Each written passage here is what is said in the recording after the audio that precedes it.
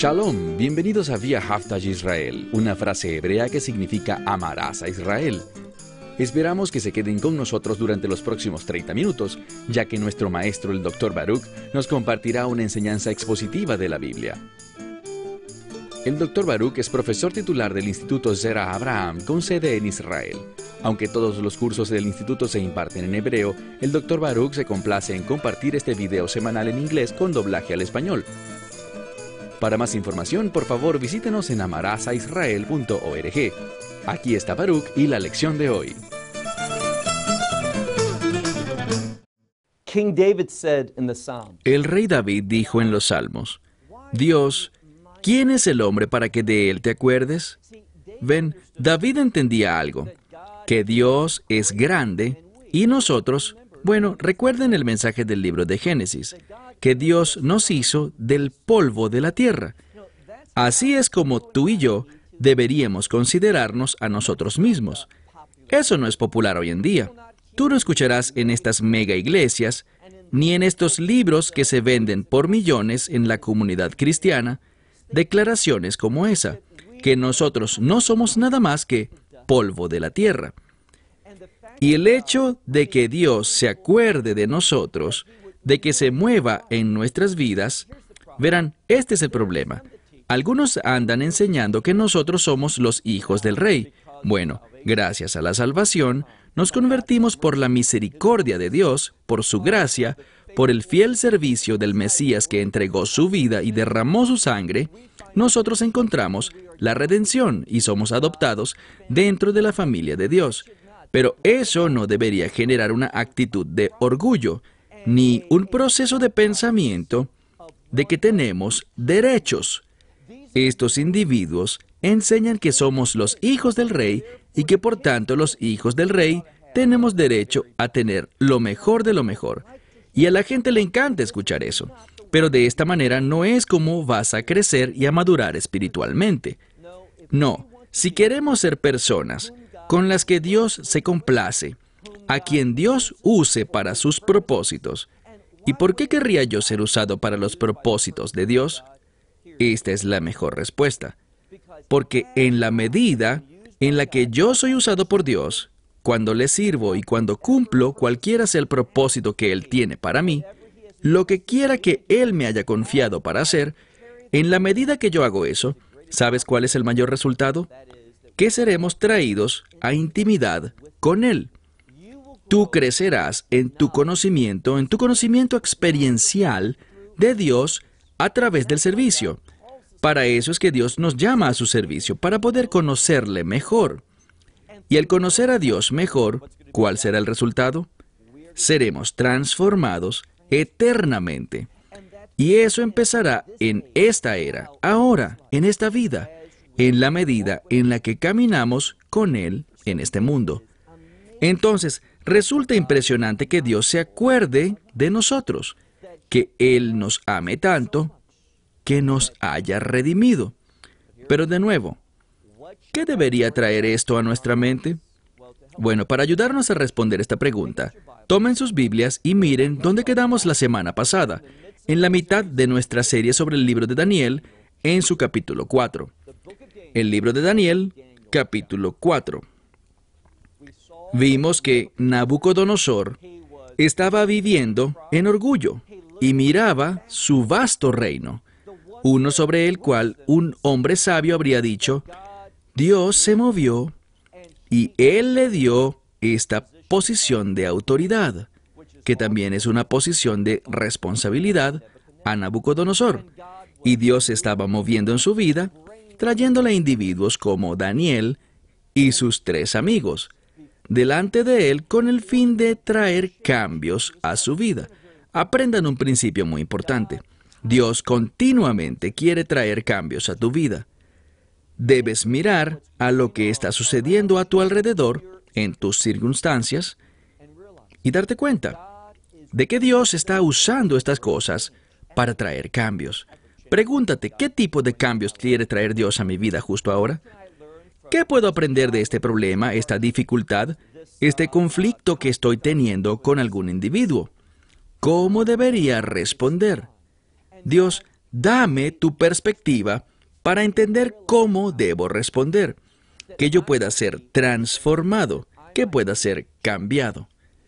Entonces Dios quería producir un cambio en Nabucodonosor, y noten dónde quedamos la semana pasada. Daniel capítulo 4. Miren por favor el verso 35. Él apenas acaba de darse cuenta de que Dios, el Dios Altísimo, gobierna sobre todos los asuntos de la humanidad. ¿Pero significa que todo lo que ocurre en nuestra vida lo causa Dios? No es así. ¿Piensas tú que Dios causó que Nabucodonosor caminara orgullosamente? ¿Que Él fue quien puso ese orgullo en su corazón? Absolutamente no. Eso vino de una fuente totalmente diferente. No todas las cosas provienen de Dios. También existe el Sad Ajer, es decir, el otro lado. Es un término muy importante que vemos expresado en las Escrituras. El judaísmo jasídico lo entiende muy bien. Es una influencia contraria, una que está en oposición, que busca entorpecer los propósitos de Dios y está fuertemente vinculada al orgullo. En otras palabras, está fuertemente vinculada con la autoglorificación. Noten el cambio que 7 años produjeron en Nabucodonosor. Si regresamos al versículo 30, cuando él camina en su casa y dice, mirando su reino, este vasto y poderoso reino, dice, ¿sabes qué? No hay mayor reino que este. Él no existiera si no fuera por mí. Y el propósito de todo esto es que mi gloria sea revelada a toda la gente. Eso es satánico. Eso es lo que Satanás quiere hacer, exaltarse a sí mismo sobre Dios. Nabucodonosor no se dio cuenta del llamado de Dios a su vida, de la provisión de Dios a su alrededor, y por tanto atravesó 7 años de una experiencia que fue tan transformadora.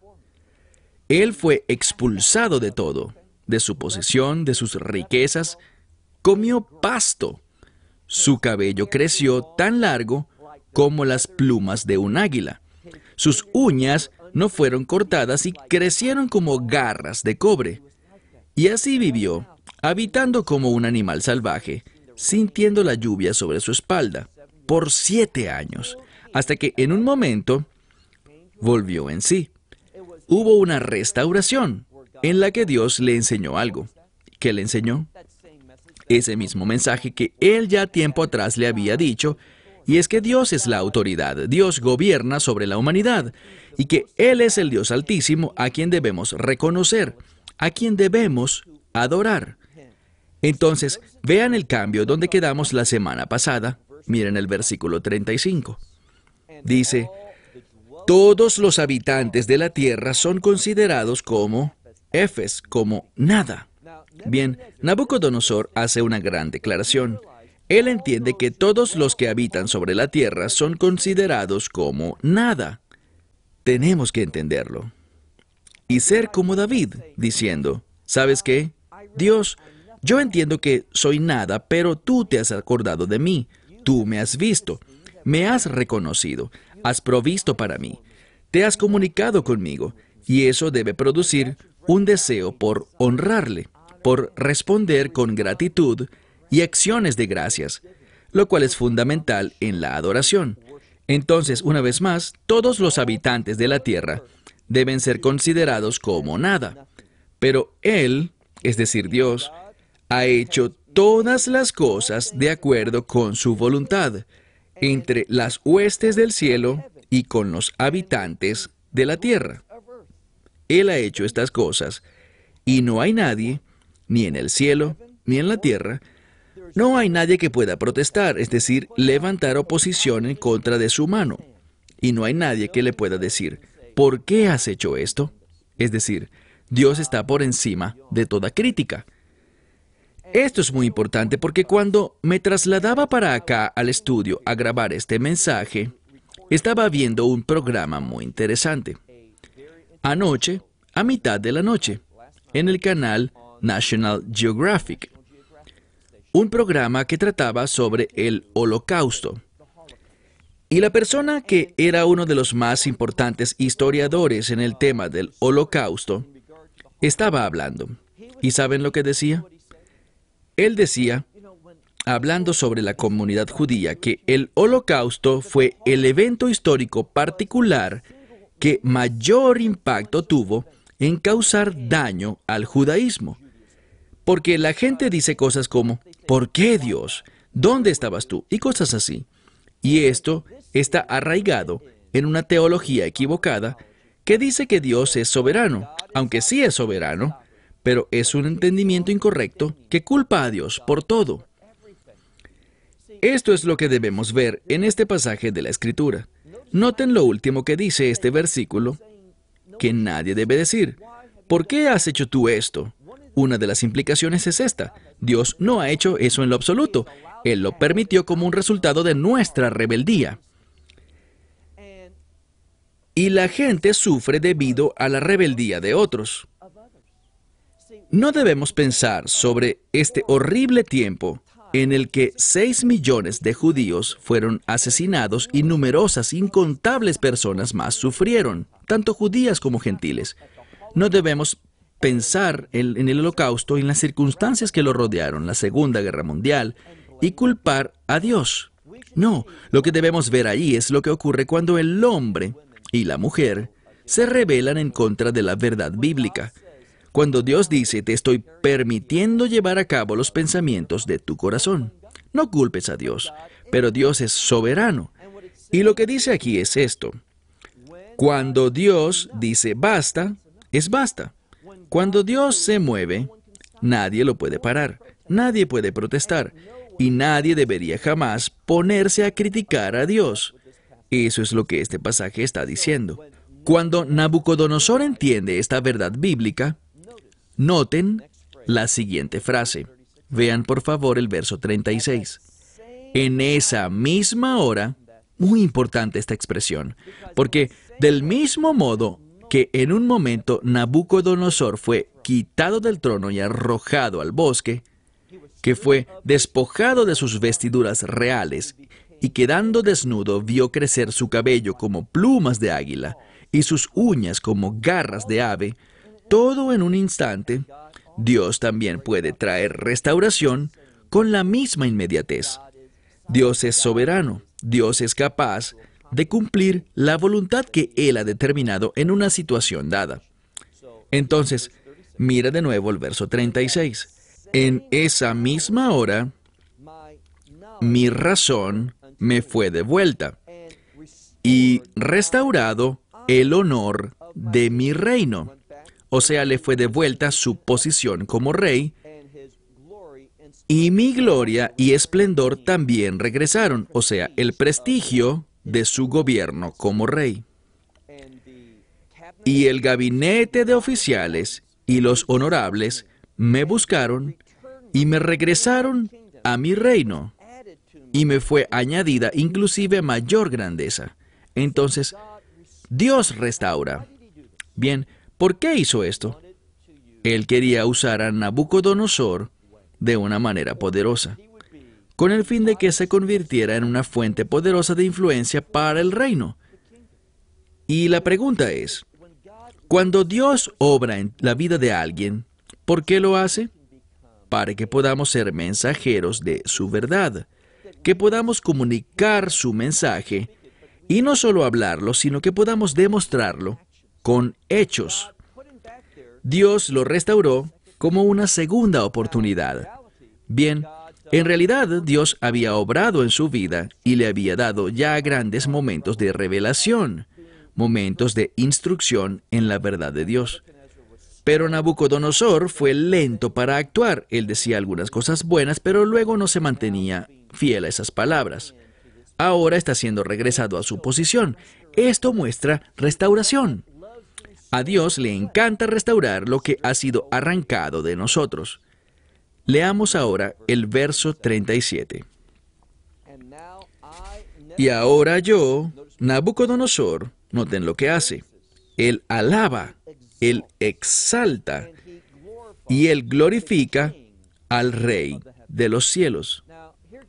Bien, veamos algo. Compartí con ustedes un par de lecciones atrás, que una de las razones por las que estudiamos las Escrituras de la manera en la que lo hacemos es para demostrar una metodología adecuada para interpretar la Biblia. Y a través de esta sección, hemos visto que se ha hablado sobre el Dios de los cielos, el Dios de los cielos, el Dios de los cielos. Pero ahora vemos un cambio. Noten lo que dice aquí. Es la palabra Melech, el Rey de los cielos. Y la palabra Rey es importante porque demuestra soberanía. Otra forma en la que se expresa el término Rey es en ocasiones como el soberano. Pero también Rey, autoridad, gobernante. ¿Por qué este cambio? Muy simple. Busca informar al lector que Nabucodonosor finalmente entendió que Dios es la única y verdadera autoridad. Te pregunto, ¿lo entiendes tú? ¿Eres capaz de decir que en tus finanzas, en tu tiempo de ocio, en cada cosa que te hace ser quien eres, en todos los bienes, los recursos y demás cosas que tienes a tu disposición, puedes honestamente decir, yo demuestro en mi manejo de estas cosas la autoridad de Dios sobre mi vida? Eso es lo que Dios buscaba compartirle a Nabucodonosor. Y Nabucodonosor, con esta declaración, al menos inicialmente, lo entiende. Él dice, ahora yo, Nabucodonosor, ¿qué hace él? Noten la diferencia. Cuando regresamos al versículo 30, encontramos esto. En el versículo 30 dice, él, no hay en Babilonia nadie más grande que yo, que he construido esta casa para mi reino, y en la abundancia de mi poder he hecho esto para la honra de mi gloria. Así pensaba él anteriormente. Pero ahora, ¿qué está diciendo? Bueno, volvamos a leer el último verso de esta sección, de este capítulo. Ahora yo, Nabucodonosor, yo, Mishabeach, es decir, yo le doy alabanza y exalto y glorifico al Rey de los cielos, cuyas obras, todas sus obras, son ¿qué? Verdaderas, y sus caminos justos. Y es muy importante que notemos algo. Cuando leemos esto, encontramos que si nosotros verdaderamente vamos a ser personas que demuestren la autoridad de Dios en nuestra vida, que reconocemos que Él es el Rey de Reyes y Señor de Señores, si lo hacemos, ¿qué será importante para nosotros? Exactamente lo que Nabucodonosor instruye. Noten que dice en este pasaje, todas sus obras son verdaderas. ¿Qué significa eso? Que Dios está dando un ejemplo. Todo lo que Él hace está basado en la verdad. ¿Cuál es entonces la enseñanza para nosotros que debemos aprender de esto? Que todo lo que nosotros hacemos debe basarse en su verdad. Esta es la forma correcta de reconocer, de expresar la autoridad de Dios en tu vida, viviendo y obrando de acuerdo a su verdad. Y noten que todos sus caminos son ¿qué? Justos. Ahora, la justicia es lo que la Escritura revela, es que la justicia es un resultado de su verdad. Entonces, nuestras obras deben basarse en la verdad para que el resultado pueda ser justo. ¿Y por qué esto es importante? Porque es la justicia la que manifiesta la gloria de Dios. Es la justicia cuando nos comportamos justamente. Lo que sucede es lo siguiente. Nuestras obras justas son una invitación a Dios para que se acerque a nosotros, para que se mueva en nuestras vidas. Este es el principio que debemos ver. Si yo estoy atravesando algunos obstáculos, algunos tiempos difíciles, lo que sea, y estoy en necesidad de la ayuda de Dios, su asistencia, orar por esto es maravilloso, pero debemos hacer algo más que orar. Les estoy hablando del consejo de Daniel que vimos la semana pasada. ¿Recuerdan lo que dijo Daniel? Antes de que todo esto le ocurriera a Nabucodonosor, que perdiera su trono, que fuera echado al bosque, comiendo pasto como un buey, comportándose como un animal salvaje, ignorante de todo. ¿Recuerdan lo que dijo Daniel? Él le dijo, tú necesitas hacer algo. Tú debes poner en práctica tu vida debe reflejar, tú debes practicar, y dijo dos cosas. Dijo, redención, debes actuar de un modo que demuestre la redención de tus pecados. ¿Qué significa eso? Que debido a que hemos sido perdonados, tengamos gracia para con otros.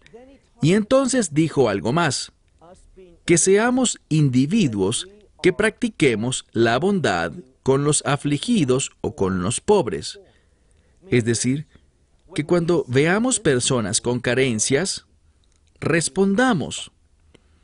Yo recibí un email interesante. No hace mucho tiempo, tras hacer una declaración sobre los sentimientos en uno de mis mensajes, confesando que a veces yo no me siento como debería.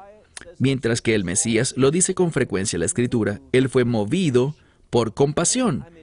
E hice una declaración de que esto era inusual en nosotros. Tendemos a tener corazones duros. Vemos a alguien y decimos, vaya, qué triste, y simplemente seguimos adelante. Entonces, quien me escribió el email me dijo, estoy luchando con ese mismo asunto yo también. ¿Tienes algún consejo, alguna recomendación que pueda producir un cambio? Y esto fue lo que le respondí. Le dije a esta persona, ¿sabes? Cuando tú ves a alguien en necesidad, algún extraño, alguna situación que simplemente dejas pasar, aunque tú digas, sí, algo debe hacerse, tendemos a no sentirnos realmente mal ante ese hecho. Actúa, y en la medida en la que actúas, lo que pasará es que te involucrarás en la situación y escucharás. Puedo darles un testimonio real de esto, pero solo lo describiré de manera general. En la medida en la que actúas, en la medida en la que eres bondadoso con alguien y quieras demostrar apoyo en su vida, ser esa persona que le ayuda, llegarás a conocer a esa persona y empezarás a sentir su corazón, empezarás a conocer su experiencia y al empezar a experimentar y saber estas cosas, serás cambiado. Y esto formará la base para la siguiente experiencia, la siguiente oportunidad. Traerás lo que has experimentado, lo que has aprendido, lo que has sentido de esa persona a quien ya ayudaste, por quien no te moviste por compasión inicialmente, pero en la medida en la que actuaste por ella, la compasión llegó. Y ahora estás feliz por haber escuchado y haber conocido esta situación y haber ayudado, por lo que la próxima vez, estos sentimientos que tuviste en la experiencia anterior aflorarán en la siguiente. ¿Y sabes qué? Serán más profundos, crecerán y tú serás transformado. Es simplemente una manera muy sencilla de producir una transformación en tu vida a través de la obediencia. ¿Sabes? Tú haces algo, quizás no lo sientes de ese modo, pero hazlo, y esos sentimientos llegarán como resultado. Concluyamos, noten lo que dice verso 37. Nabucodonosor.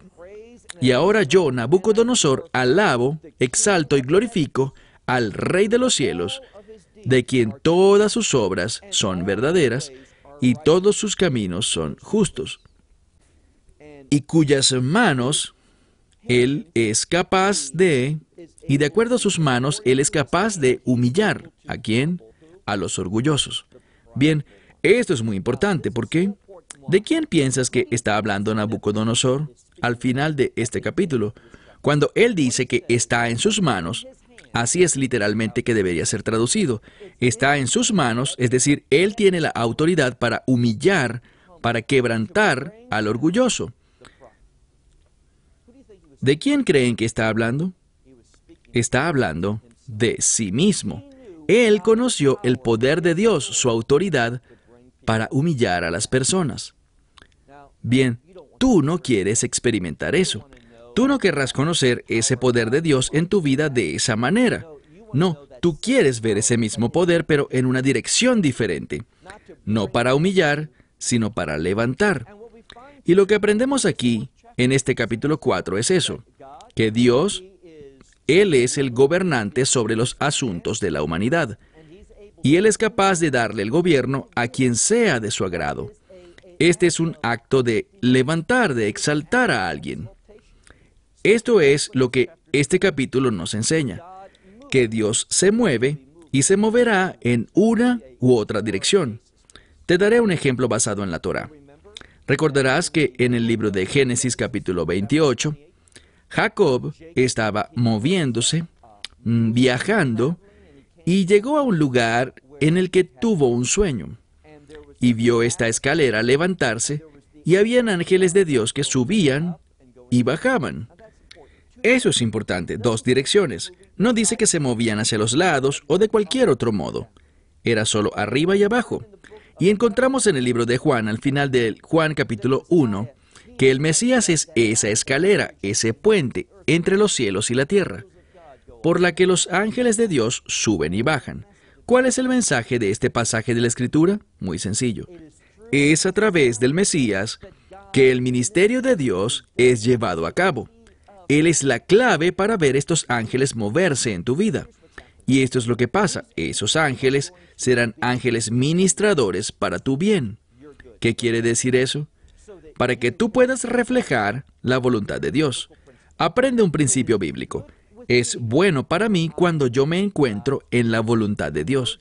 El término original para voluntad de Dios está vinculado con la palabra bueno. Entonces es bueno para mí cuando estoy en la voluntad de Dios. Y los ángeles, basados en la autoridad del Mesías, se moverán en tu vida. Hay ángeles moviéndose, haciendo cosas alrededor de nosotros. Y ellos se están moviendo bien sea hacia arriba o hacia abajo. ¿Por qué? Esto te describe a ti. Tú serás humillado o serás levantado, dependiendo de tu condición espiritual. Eso fue lo que aprendió Nabucodonosor.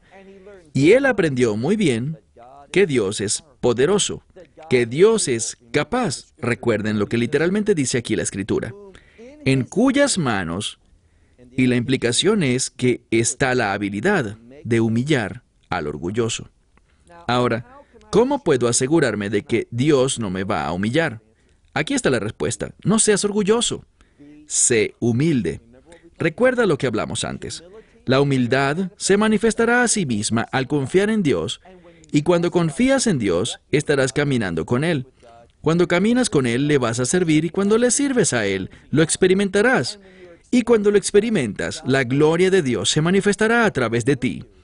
¿Y sabes lo que eso significa? Significa que Dios estará bien complacido con tu vida. Y cuando Dios está bien complacido con tu vida, ¿cuál es el resultado? Él te levantará. Entonces, lo que estamos repasando en los últimos minutos es una fórmula para que Dios nos levante, con el fin de que la gente me pueda ver a mí y te pueda ver a ti o a aquel. No, para que puedan ver la fidelidad de Dios en nuestras vidas. De eso se trata. Como dice la Escritura, para que puedan ver nuestras buenas obras y glorifiquen al Padre en el cielo. Bien, se terminó el tiempo. Hasta la próxima semana. Que Dios te bendiga. Esperamos que te hayas beneficiado del mensaje de hoy y lo compartas con otros. Por favor, haz planes para unirte a nosotros cada semana en este momento y en este canal para otra transmisión de amarasaisrael.org. Nuevamente, para obtener más información sobre nosotros, visita nuestra web amarasaisrael.org, donde encontrarás muchas otras conferencias de Baruch en formato de video. Hasta la próxima semana. Que el Señor te bendiga en Yeshua HaMashiach, Jesús el Mesías, mientras caminas con Él. Shalom desde Israel.